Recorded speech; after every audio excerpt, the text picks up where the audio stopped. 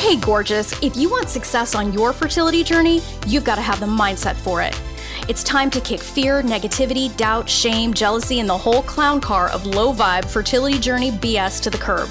I'm your host, Roseanne Austin, fertility mindset master, former prosecutor and recovering type A control freak perfectionist.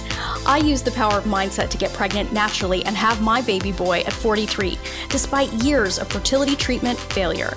I help women across the globe beat the odds on their fertility journey just like I did. Get ready for a quick hit of confidence, joy, feminine badassery, and loads of hell yes for your fertility journey. It's time to get fearless, baby. Fearlessly fertile. Let's do this. Welcome to the Fearlessly Fertile Podcast, episode 259.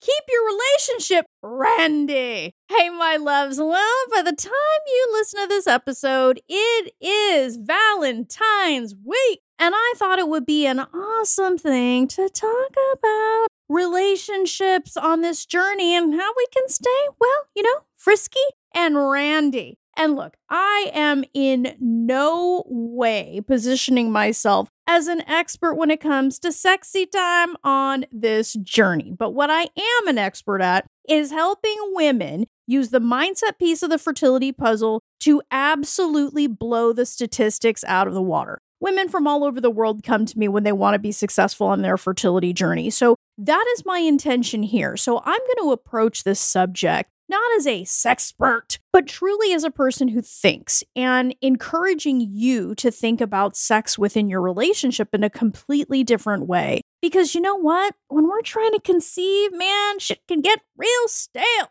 And it's really easy over time for that to continue to build up. And then there's resentment and anger and boredom and all of the things that had the two of you and your partner, come together in this union start to get challenged. And sex in our relationships is about intimacy. It's very, very basic and, a human need and a version of human expression, but it can really suffer when we've been on this journey for any length of time. So that is the point of this conversation this week. And hey, you know what? Even though we all know that Valentine's Day is completely made up, it is a completely just commercialized non-holiday that card makers all over the world are going to be profiting from, and florists and all this other stuff. And look, I got no problem with that, but we all know what it is, okay? But nonetheless,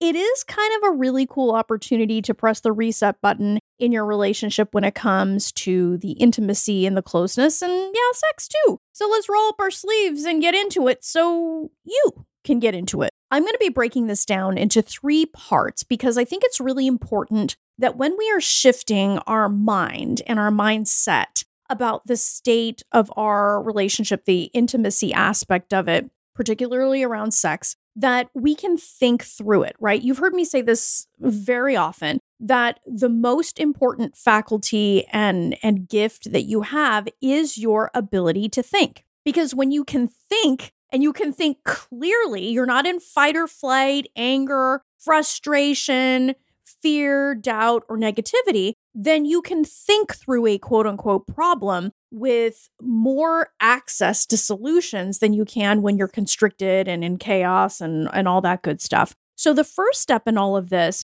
is get really clear about the state of your sexy time, honestly, right? Like some people, if you ask them about that, they're like, oh, it's all right, it's good, it's fine, it's happening, but nobody's like, fuck yeah, it's great, unless they just got married or something like that, or I don't know, still dating, whatever the case may be. But I am presuming that if you're listening to this podcast, you're on the journey. So certain things have probably changed, but it's important for you to be honest and not exaggerating. We're going to choose truth and honesty over any exaggerations or the kind of answer your frustration would give you. But if you take a second and say, honestly, what is the state of my sexy time with my partner? Okay. And just write this down. Like, this takes 2 seconds. You could probably do this at, whatever cafe you get your coffee from, and do this as you're waiting in line. I don't know. But what is the state of it? Just be honest. And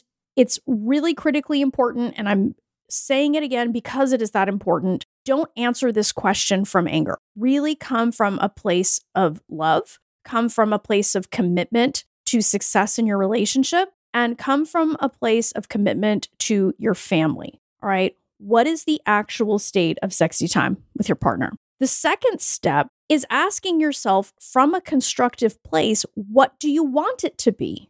Now, this is probably a little bit more complicated because when we're on this journey, we're like, I just want it to be enough for us to get pregnant. Or, it's been so long because we've been on some, crazy back-to-back IVF cycles that it feels like we can never get it in, right? Whatever the case may be. But just breathe and ask yourself honestly from a sense of vision. We all have a vision of what we want for our lives. Answer this question from that place. What do I want my sexy time to be? What do I want this really precious, sacred time with my partner to be? Think through this carefully because so often it's rushed, it's mechanical, all of the stuff that, we are quietly thinking about all the time, or we hear about people talking about who live this journey as well. It's important for you to be able to articulate what you want this to be for you, because so often people get stuck on question number one, the first step. Well, it sucks. It hasn't happened in forever. I'm not even sure if my partner is interested anymore. Like, we get stuck on one. We don't ask the smarter question, which is really, well, what do you want it to be? Because when you ask this second question, then you are in a place of possibility. You're no longer in a place of limitation, and you're no longer in the story. Because step one and question one is often laden with stories and laden with our saboteur voices and so much of that kind of negative layering that if you don't move past one, it seems like your answer in one is all that is possible. Step two is how you get into possibility, as I said. What do you want it to be? This is also where things can get complex because people have a really hard time expressing their desires in this part of their lives, especially if you grew up in a house where talking about feelings or talking about sexuality was not good, or it wasn't invited, or it was just avoided like the fucking plague. People treat the subject of sex like they do the IRS, right? Just be really patient with yourself because we're engaging a different part of your brain, because there's going to be one part of your brain that, no, I know the problem right away.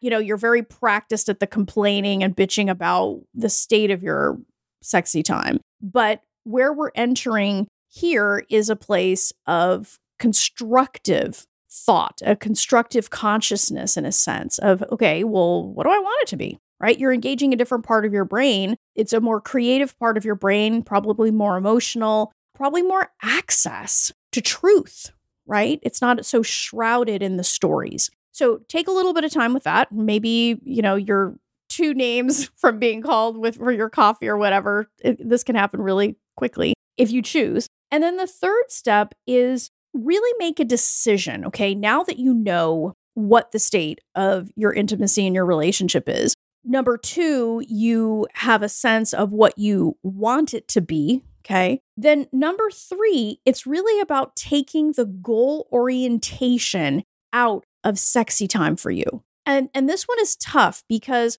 when we're under deadlines and we're like, this is my fertile window, and you get that look in your eye and you're chasing your partner around like they're a Thanksgiving turkey, or they feel like, Jerry in a Tom and Jerry cartoon if you're an American and have watched that. But when we have been on this journey long enough, sex becomes very goal oriented and so laden with expectation. And it's got to be perfect. It has to happen at the right time. And, right? It just becomes really heavy, ugly, and sometimes a really horrifying source of hurt and a sense of betrayal, right? Because what happens if you know that it's your fertile window and your partner really isn't in the mood, right? You're like, fuck, I've missed another opportunity, right? So one of the wisest and most loving things that you can do is just drop the drama about the goal orientation that your sex life may have right now.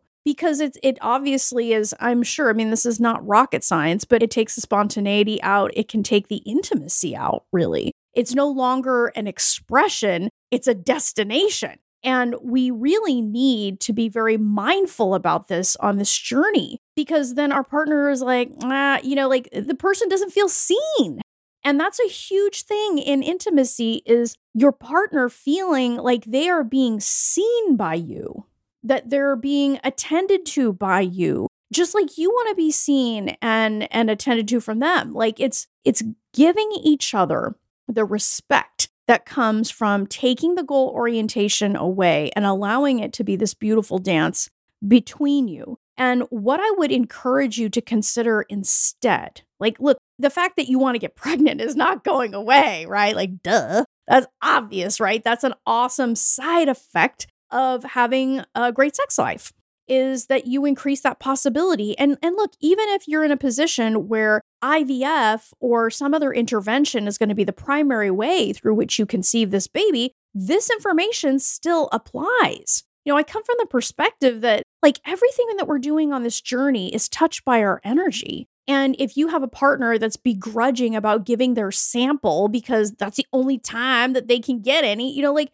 oh my goodness, like, do you think that doesn't translate into what they put out into the world? Like, seriously, that also is a reflection of how receptive you are. Because if you guys have, like, I don't know why the word is coming to me, but I'm just going to use it.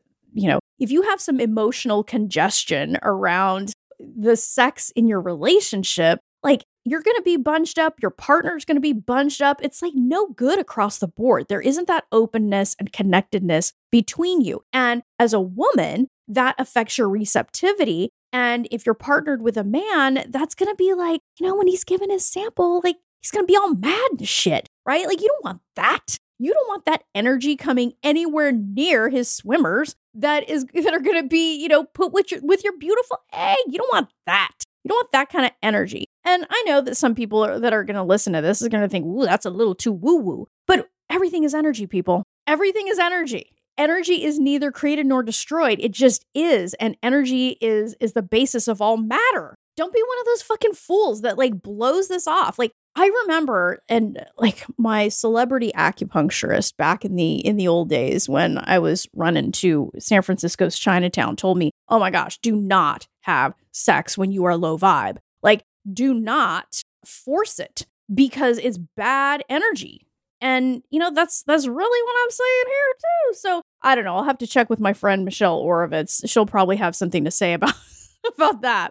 I think the thing is like, that the energy, when the energy is good and when the energy is like no good, that you don't want any of that. And one of the primary ways that you are going to be releasing that emotional congestion, as I called it, is to take the goal orientation out of your sex. Just please do it for you, do it for your partner, like just stop it. So what I'm going to encourage you to replace it with, because nature doesn't like a vacuum, right? If you're going to take one thing out, you're going to put something else in, right? As adults, the way that we learn is we have to remove one thing and put in another. We can't just remove the thing, right? So here's what I would encourage you to replace it with instead. Instead of saying this sex is going to lead to my baby, here's what you should consider instead. And you can word this any way you wish. I'm just giving you an example of what I came up with and what I think is a really great position to be in when you're about to engage in sexy time. And it's, I am open. My heart is open. My body is receptive. And this is fucking fun. I'll say that again. I am open. My heart is open. My body is receptive. This is fucking fun. Like, just think about how different that feels than the chaotic, crazy, this sex has got to lead to my baby. This is the only time we're going to do it. And I want to make sure there's enough sperm involved or whatever. Like, all of the machinations, all of the calculations, just stop already. Just do everyone a favor and just stop. So this is what I have for you on this topic at the moment. I really wanted to make this simple, straightforward, and it's more important that you go and start working with these ideas than it is for you to hear me yammering on more about it. And look, you can riff on this in any way that you wish, but as a woman who is the keeper of her relationship, this is an opportunity for you to really exercise some extremely powerful feminine leadership here. If your sex life, if your sexy time is not what you want it to be, take these constructive steps and work with them. Make them what you want them to be, adjust them as you wish. You're a thinking, common sense person, and see if you can approach the subject of sex with your partner over the course of the next week in a completely different way, with being very clear about what the truth around it is, being very clear about what you want it to be, and number 3, taking the goal orientation out of it and replace it with openness in your heart, and allowing your body to be receptive and acknowledging this is fucking fun. Don't forget that this is someone you want to have a baby with. This is someone that you love enough to have that sacred bond with, and let your sex from here on out be an expression of that. So have a wonderful fake holiday that we call Valentine's Day. And look, if it's time for you to finally fucking change your mindset on this journey so you can be certain that you've got your bases covered, mind and body, my Fearlessly Fertile Method program is for women who intend to get pregnant in the next 12 months and say hell yes to covering their bases, mind and body. The mind and body work together, baby. This reality is it's just no longer woo-woo. It's a fucking fact. We see this in science and we see this anecdotally. If you're not leveraging it, you have got a gaping hole in your fucking strategy. Let's fix that shit and set you up for success. Go to my website, www.frommaybe2baby.com, and apply for an interview there. My methodology has helped women around the world make their mom dreams come true. Isn't it time that you were one of them? I mean, seriously, how many women have you heard lately that were once listeners and now they're guests? That could be you too. But it all starts with you making the decision to be fearless. Fearlessly fertile, baby. Till next time, change your mindset, change your results. Love this episode of the Fearlessly Fertile podcast? Subscribe now and leave an awesome review. Remember, the desire in your heart to be a mom is there because it was meant for you. When it comes to your dreams, keep saying hell yes.